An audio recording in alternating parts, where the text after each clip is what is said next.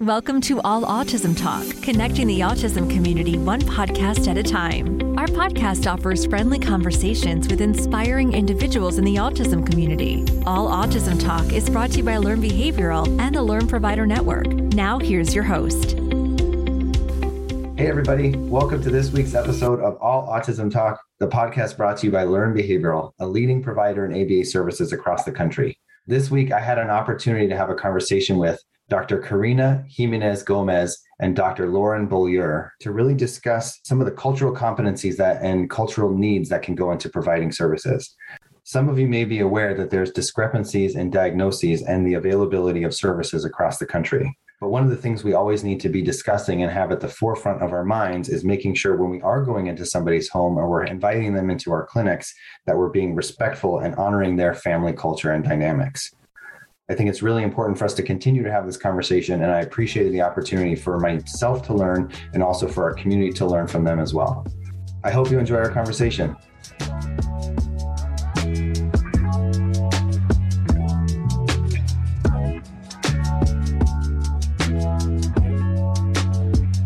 Dr. Jimenez Gomez and Dr. Beaulieu, thank you so much for joining us this week.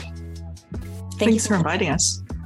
So I have to say that, frankly, cultural competency is getting some long overdue attention, and it's great to hear that we're starting to have more conversations as it relates to behavior analysis.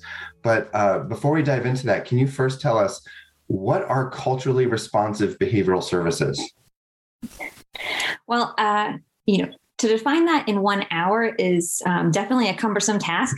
So I'll try to, maybe briefly discuss it, and then we can get more into it as we go into some of the other questions.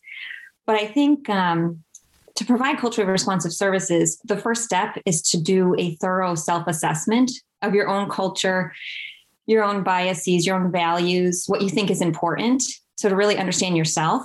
And then it's really collaborating with the family, going in, asking questions, understanding that people have different ideas, different values, and really making sure that you collaborate with the service delivery so that you come up with the goals together, that you identify the treatments together, that you don't just prescribe things based on the research literature, but it's really more of a collaborative relationship with families. There's a lot that goes into it, but I think that's my quick answer. I don't know if Karina, do you want to expand on that a little bit and tell us a little bit in your words what that means from the parent perspective also? Yeah, so I think Lauren did a great job of giving a big overview of what it is.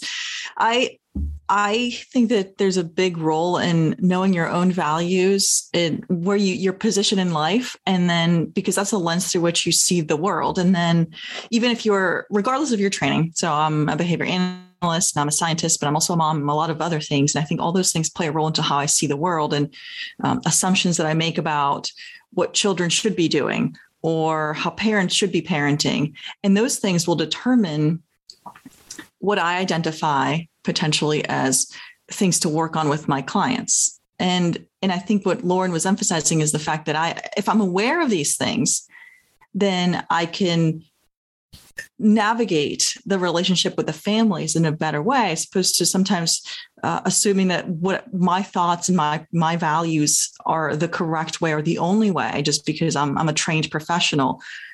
My perspective is also impacted by my own values. So it's not just impacted by my training, but also by my values. And having that at the forefront allows me to better navigate the relationship and be aware that what might seem like the best for me might not be the best for that family because I don't live in their shoes. And building that relationship is super important. It's just as important as being aware of what's the best intervention for a particular behavioral challenge. And I think that sometimes we overlook this relationship building and really getting to know the specific aspects of each family. How do people parent? What are important things to them? What are their goals and aspirations for their children? I don't know any of those things and I can't make assumptions. And I think that sometimes we overlook that because we have a specific training that we think can override what the families value. And Lauren and I often talk about the importance that we place on independence for our own children. We're both moms. I love it when my children can do things on their own.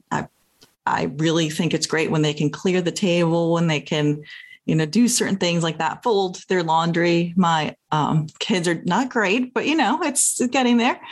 And that's really important to me. And because it's important to me, I might assume that is important to other families, and that just may not be how they want to live their life. And I think that if we make a lot of assumptions, we're going to make a lot of mistakes. If I know my values and I come with an open perspective of being one seeking to learn from the family, not assuming that I know everything, that allows me to better serve families. Yeah. And I think too, just with that collaborative relationship, understanding our roles, like the family, they know their family, right? So they know the kind of the science of the family. We know the science of behavior. So we have to kind of come together and realize what we know and what we don't know. I think that that's really critical. I think becoming, some more self-aware, you start to realize what you don't know and what you need to get more information from with the family. But I think from the family's perspective too, they can also think of it and realize that the practitioner is coming with this particular set of values. So it might be confusing sometimes when they start pushing maybe communication goals or social goals, and the family wants to work on something else. And so I think it's important too for the family to take in mind that, oh, right, so they're coming in with their ideas. I'm coming in with my ideas. We need to work together. Let me express what I want. And so kind of empowering families to be able to speak up and say, I think that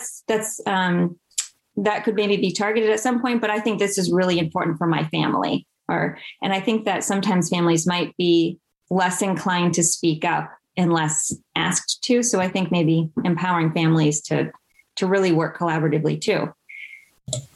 I like that. The analogy I used to use with families a lot was that they are driving the car and I'm in the passenger seat holding the map. Right. Yes. And so they're telling us where to go and we're discussing different ways to get there because there are multiple ways to get there, to use that analogy. But it's a group effort, and it's not me versus you or you versus me or us against each other. It's us working together for best outcomes for their child.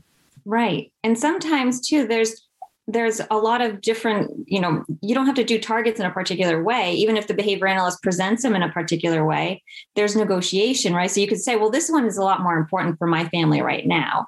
And then you can reorder those. And same with treatments. A practitioner might say, oh, so this is the treatment I'd like to go ahead with. It's backed by the research and so forth. But realize that there's a lot of other treatments too. There's ways that might be slower, might be faster, might have more side effects. And so I think all of these things could be discussed with families.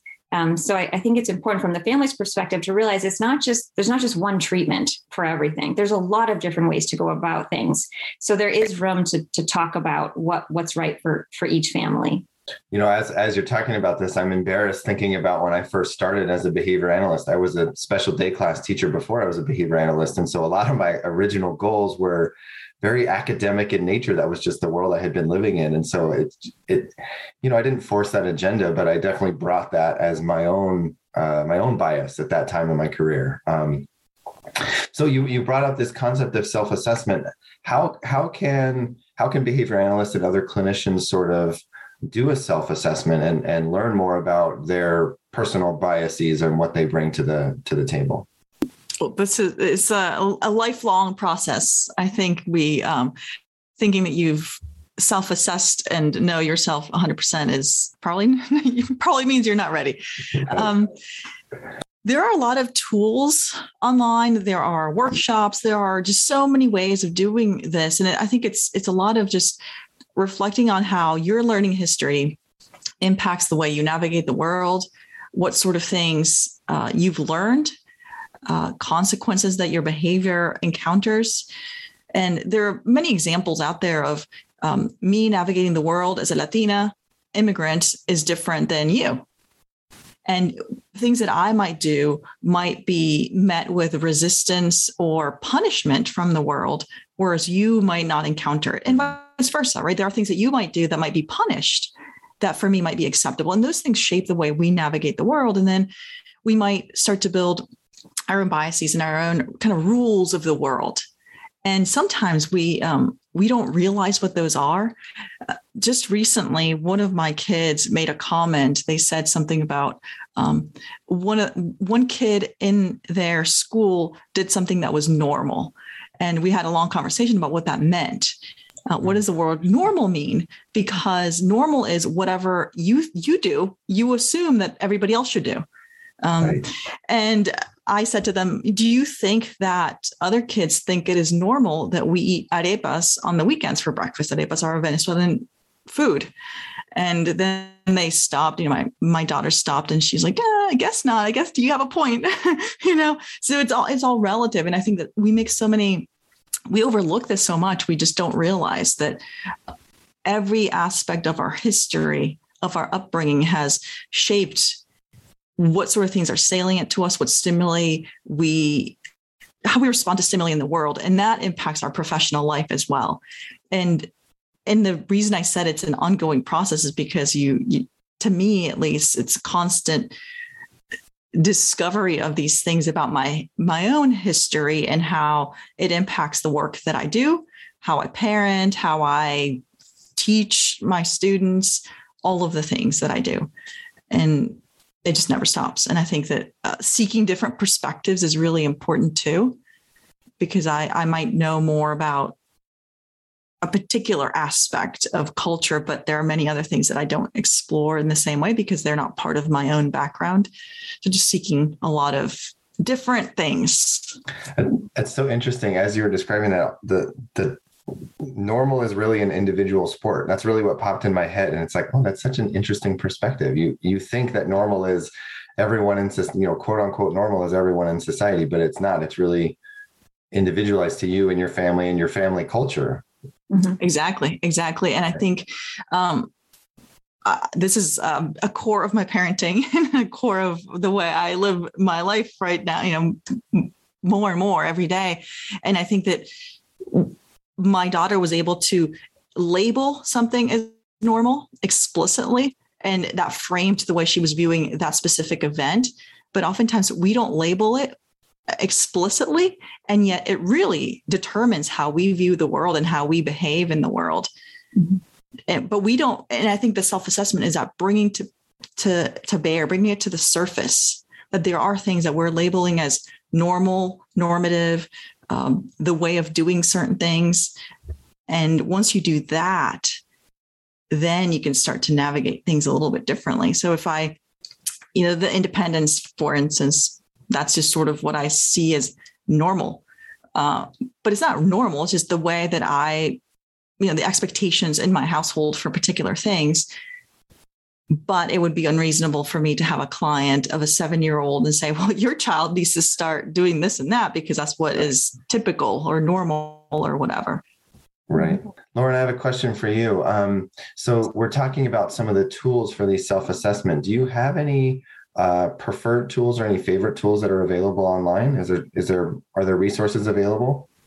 Yes. One website that I think is really great is the National Center for Cultural Competence by Georgetown University. So if somebody just puts that in the Google search, that will take them, it'll probably be one of the first options. And there's a ton of resources in there, including a self-assessment section. So somebody can go through and do all kinds of different types of self-assessment, including professional self-assessment too. So how you work with clients. There's center-based ones to see if your center is inclusive. So if it has, posters that depict different backgrounds and, really descriptive things. So I would say that that's a really great online one. We also have a course that we created as we are trying to learn more about cultural competence and cultural responsiveness and cultural humility. We took some of those resources that we were learning from and turned it into a kind of a continuing education event. And we have a self-assessment workbook of things that we pulled offline. But there's just so much stuff out there. So that's not even a comprehensive one. I mean, as Karina said, it's really a lifelong journey. So you have to keep kind of revisiting it and keep kind of catching yourself too when you're out and about and you're realizing that you're labeling people as normal and again, sometimes not doing it as explicitly as maybe her daughter is, but we do it all the time, right? We look at somebody and we might think something because their behavior is doing something different than what we would do in that particular situation. So really attending to that. Well, why? Why am I responding that way? Is it really, are they hurting anybody? Is it, people can be different. We don't need to all be the same. Yeah. No, I love that. And we'll put those resources in the show notes for anyone who's listening. But I agree. I mean, it's so much of I'm just thinking about my journey and my self-education. And it's a constant question of, why am I thinking this way in this moment? And what am I learning that has me thinking that way? And do I need to shift my thinking, or am I in the middle of shifting my thinking, getting towards a higher level thinking? It's a lot to kind of juggle mentally, but I think it's a good practice for all of us, especially as we're going into people's homes or having people come to our clinics or providing Zoom supports. The things that, again, may be important for me may not be for a parent.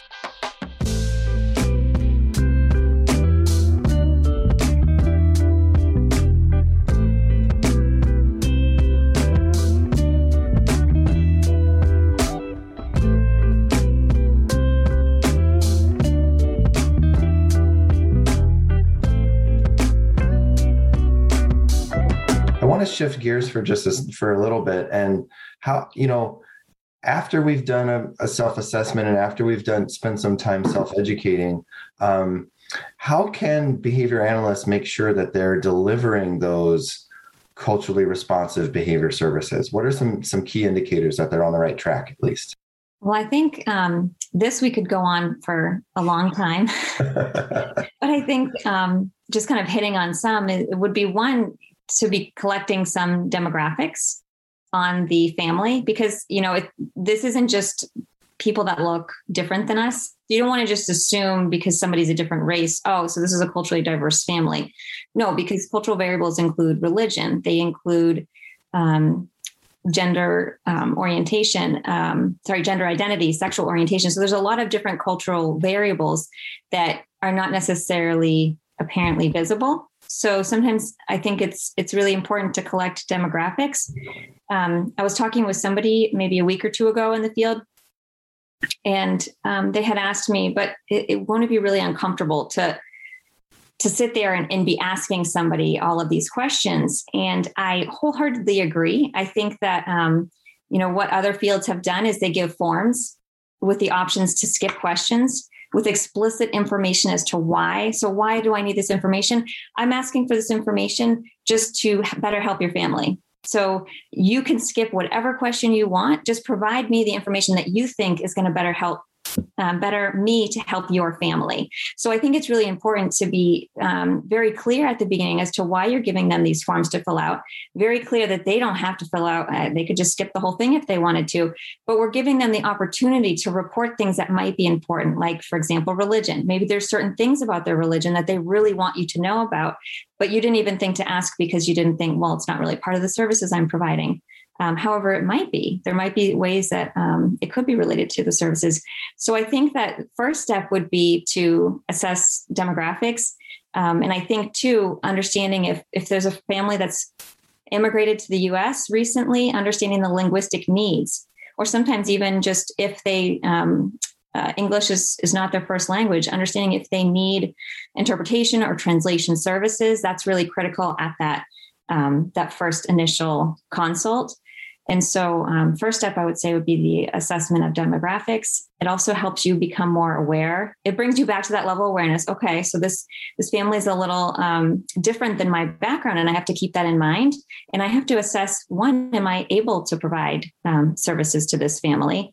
And there's a really good resource now for practitioners in a new book edited by Brian Connors and Sean Coppell. I have it right here. I just don't want to get the title wrong. Multiculturalism and Diversity in Applied Behavior Analysis. And Dr. Fong has a decision tree in there that can walk the practitioner through to see if they're able to provide competent services, culturally responsive services. And so that could be something that could be utilized. But in order to do that, you have to know, you have to collect those demographics. So I think that's kind of the first step. I don't want to spend all the time talking though. So Karina, I don't know if you want to add anything.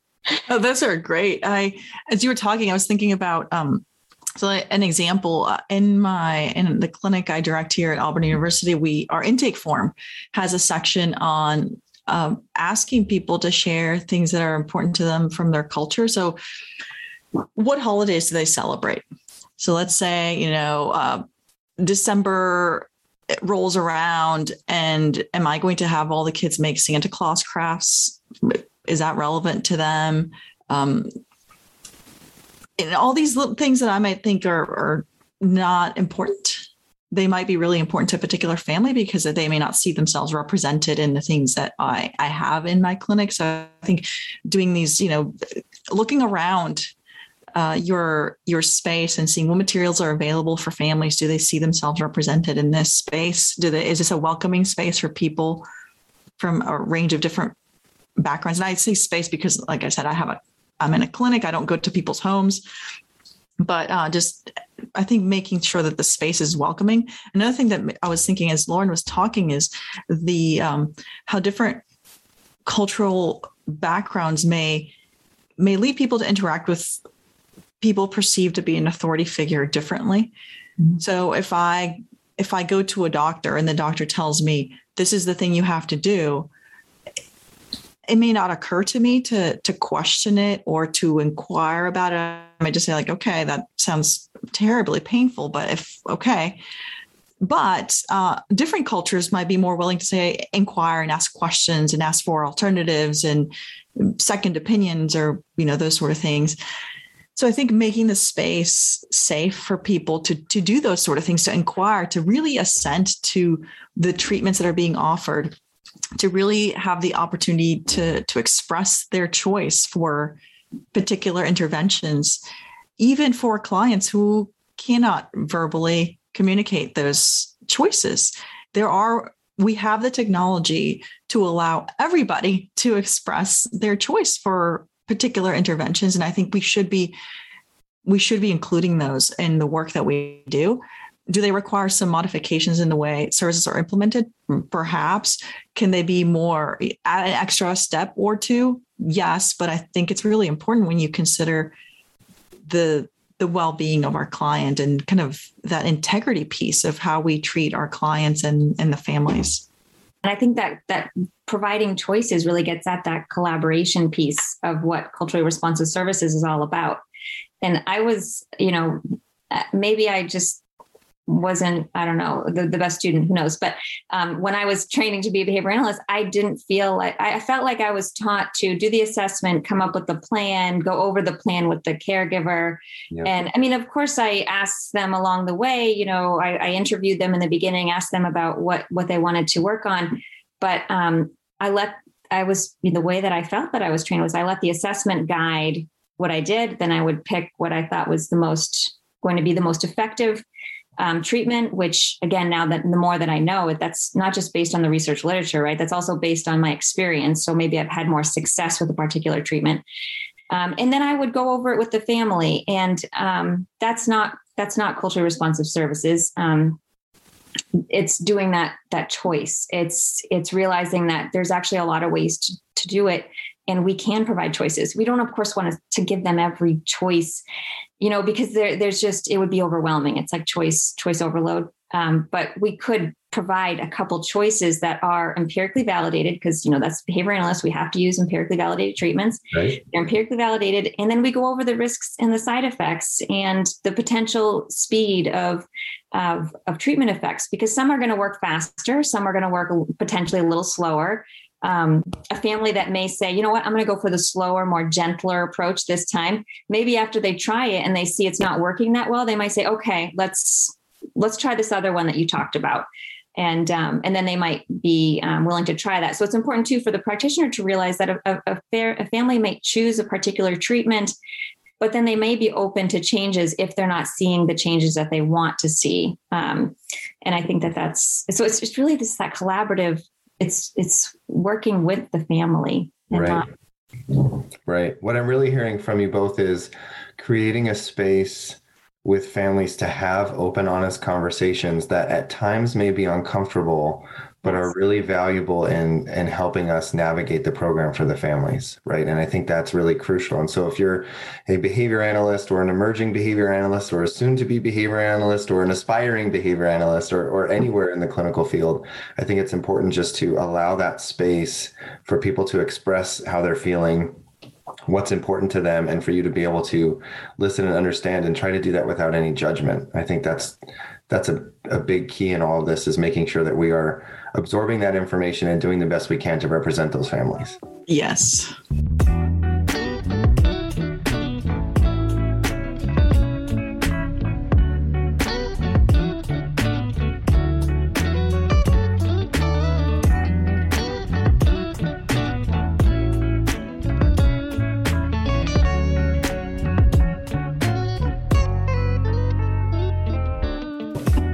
So I'm thinking about those of our audience who are in school and are becoming various clinicians. What advice would you give them as they're starting their careers in making sure that they start off on the right foot, and so that they don't do what I've done or what others have done in their career and kind of bring their own biases? What advice would you give to them as they're starting their careers to make sure they're providing those culturally respective services? I think really starting with that self-assessment, getting training in cultural responsive services, cultural competence, cultural humility. So those are kind of the big buzzwords in this area. And so using those as kind of search features to find research on it.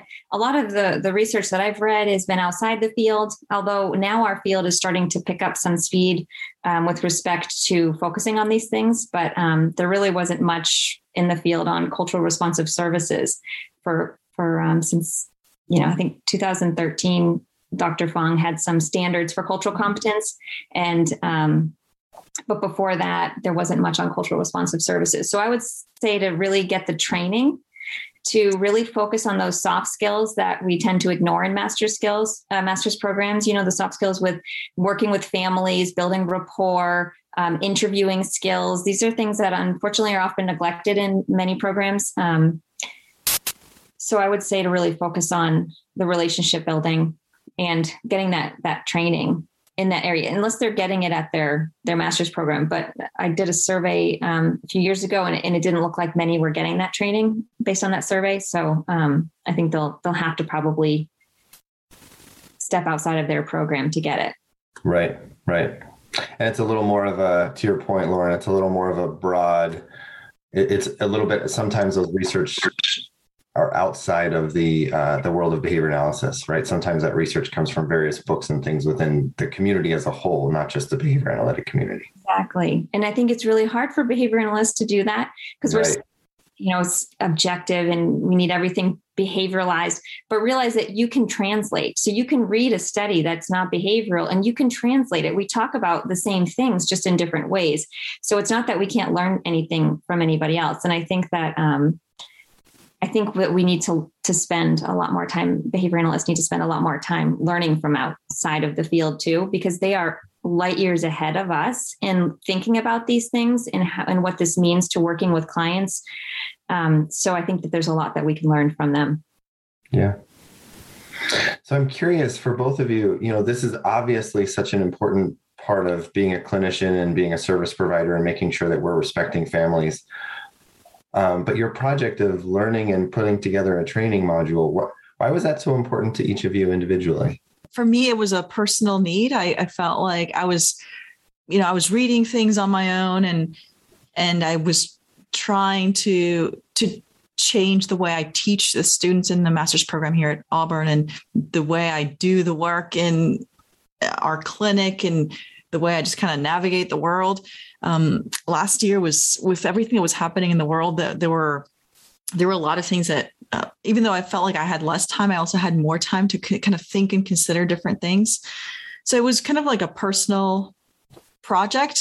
And I knew that Lauren was interested in this. Lauren and I had briefly overlapped at a previous institution. So I reached out to her and I needed a partner that I can bounce ideas off of, somebody that I felt like, I feel like Lauren, if I say something, she'll say, that's not, no, think about it again. Or, or this is another perspective. This is another way of thinking about it.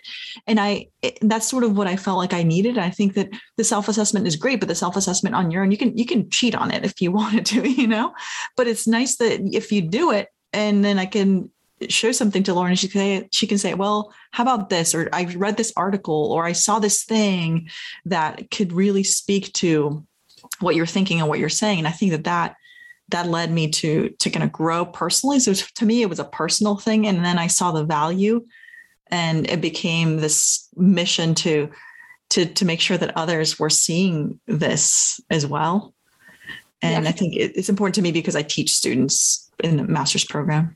I feel like once you start seeing it, it's like so hard to unsee. When I was working at Regis College, I accepted a position to be the director of the ABA program, which was just starting there. They were developing it, or they needed somebody to develop it. And the faculty there in the nursing programs, they were saying how they were developing these culturally competent nurses. And I had never heard of the word cultural competence before. And so when I had asked them about it, and they started telling me, just in briefly, it's when you understand that how culture impacts healthcare, and you understand the cultural variables that each client or each patient brings to the healthcare encounter. And I thought, wow, this is so weird that I've never heard about this. I have a PhD now, and, and I've never heard about this yet. And so I thought I want to start incorporating this into the ABA program that was being developed, but then I couldn't find anything. It was in 2012. And I feel like, with Karina, it's like, once you see it, you can't unsee it. And at the time, just to kind of get a little personal, I was also dating a guy who is an Italian immigrant. He's now my husband. But so I'm learning about cultural competence at work, and then I'm dating this guy, and I'm seeing it in our relationship. And I'm just like, how did I not see this? Like how this impacts what we do. And then there was nothing happening. I figured, okay, something will happen in our field. Like it's going to come out. And then Dr. Fong produced the standards for cultural competence in 2013. I thought, awesome. So this is going to set off some research, but then there was really nothing. And then she also, her and some others in 2016 produced another paper, 2017, but nobody else was really talking about it. And I thought maybe it's because everybody knows about it, and it's just me that wasn't trained. And so I went and did a survey and to try to see if other people were learning it, and they weren't. So then I'm like, okay, so it's not just me. and then with everything, as Karina said, with everything that was going on, there was a couple other things that had happened. And I thought, okay, I really want to work on a training to teach people about what cultural competence is. And I also want to learn more about it, as because that's the only way you can really be a good practitioner is if you know about this. You really can't be a good practitioner with diverse clients if you don't know about this. So when she reached out to me, I was like, awesome, because anything that you do, if you do it with other people, it's going to be better because, as Karina was saying, we can bounce ideas off of each other, and we check each other too. We have two very different backgrounds, so we see things very differently. And I think it's been really helpful in my process too, of learning more about cultural competence and cultural responsiveness, just working with somebody else. And so really it's just to try to help, again, teach people, what is it? Why is it important? And hopefully other people will start seeing it, and then they can't unsee it. Once you see it, once you start seeing it, you can't unsee it. I love that it started from a personal journey, right?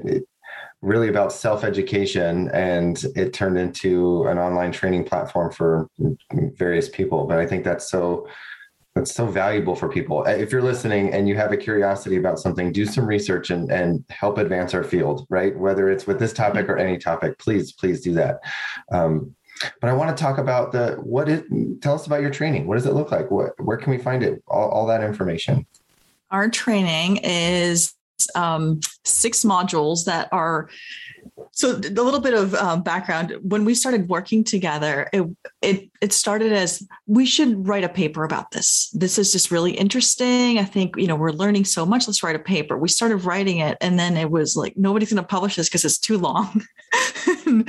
and it was too long. So we said, you know what, we should make videos. And, we're kind of, so it turned into this eight CEUs that cover an introduction to the topic, self-assessment, how we conduct assessments, how we deliver treatment, how we provide supervision to trainees, and navigating the world ethically and in a culturally responsive manner. We feel like it sort of scratches the surface because there's so much to learn. We're still learning ourselves. And one of the things that we always want to highlight is that this is built from the perspective of these two people.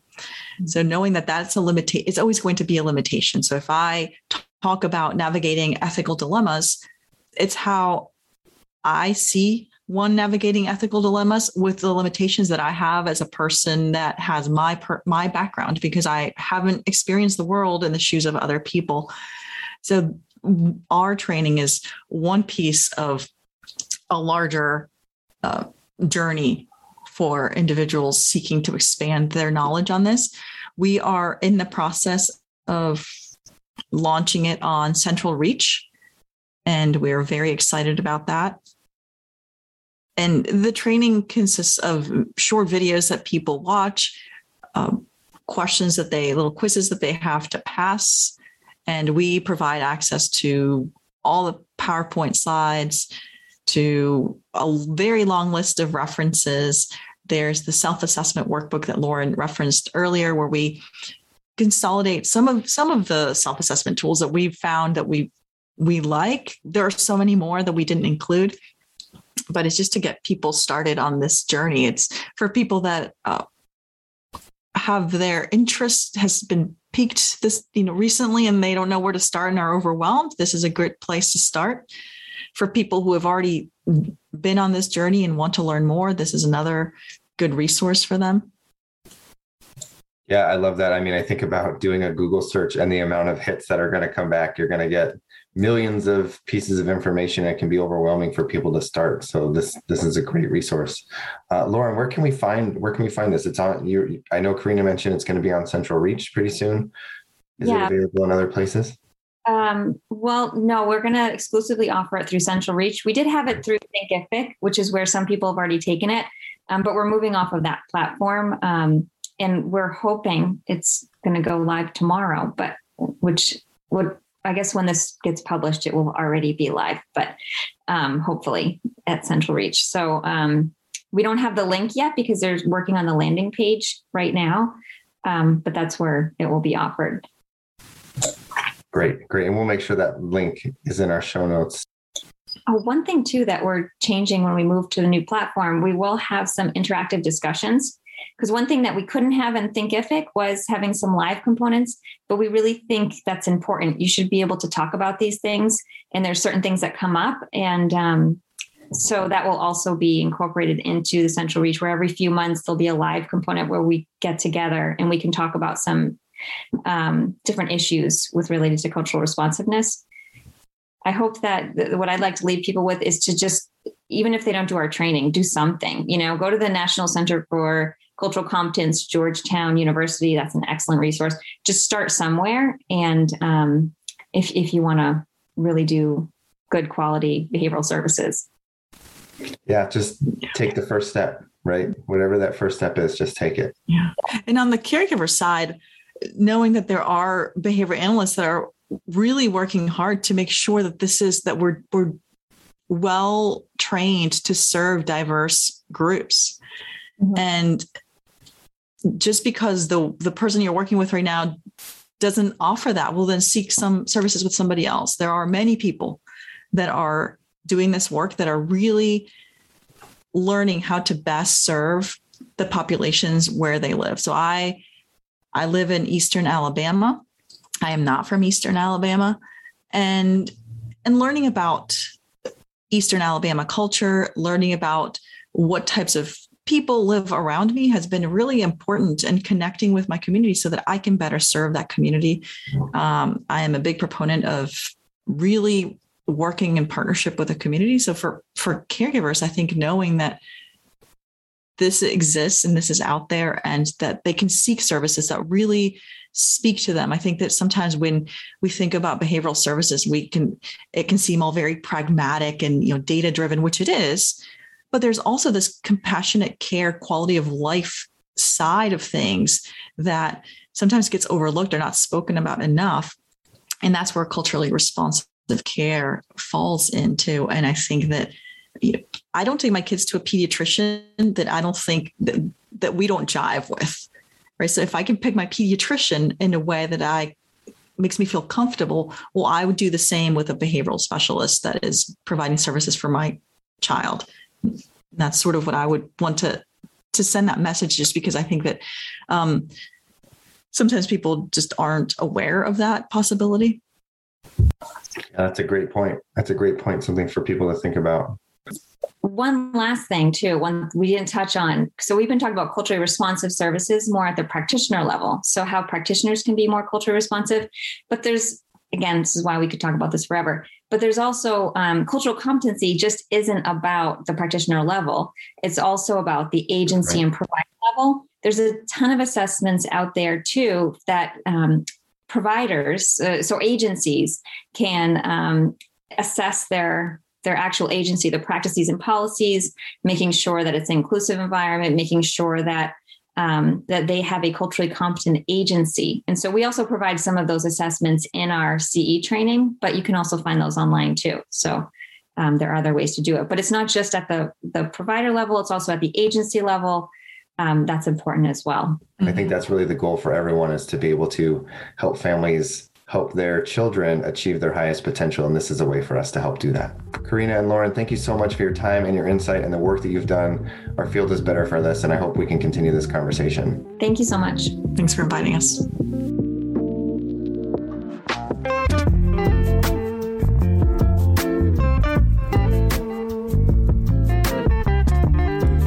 I hope you enjoyed that conversation as much as I did, and that you learned as much as I did. One of the things that really stood out to me was this idea of normal is really our own, and it's impacted by all sorts of invisible factors: our experiences, our assumptions, our opinions, our upbringing, our childhood. But something we need to recognize is that our idea of normal doesn't necessarily fit those around us. Another thing that stood out to me is that we really need to get comfortable in being uncomfortable. And we need to get comfortable in knowing that we all have biases. That doesn't mean that we're bad people. It doesn't mean that we're doing something wrong. It's just something that we need to recognize, and we need to continue to push and learn from. I think they both said this in the conversation, that there are opportunities for them that they catch themselves making a mistake or phrasing something in the wrong way. But it's an opportunity for them to learn and get better. And I think that's the way we all need to view this conversation, because this is a lifelong process. And it's not going to be done. We can't just check the box and move on. We have to revisit this conversation and learn from our continued interactions with each other and with those around us. As always, you can find us on Facebook and Instagram at Autism Therapies. And if you have a show suggestion or other feedback, feel free to send us an email at allautismtalk@learnbehavioral.com. And please feel free to subscribe, rate, and review us at Apple Podcasts or wherever you get your podcasts. Until next time, take care. We hope you've enjoyed today's episode of All Autism Talk. This podcast is brought to you by Learn Behavioral, the leading network of providers serving children with autism and other special needs. Visit us at learnbehavioral.com. Listen to previous episodes at allautismtalk.com, on iTunes, Apple Podcasts, or wherever you get your podcasts. All Autism Talk, connecting the autism community one podcast at a time.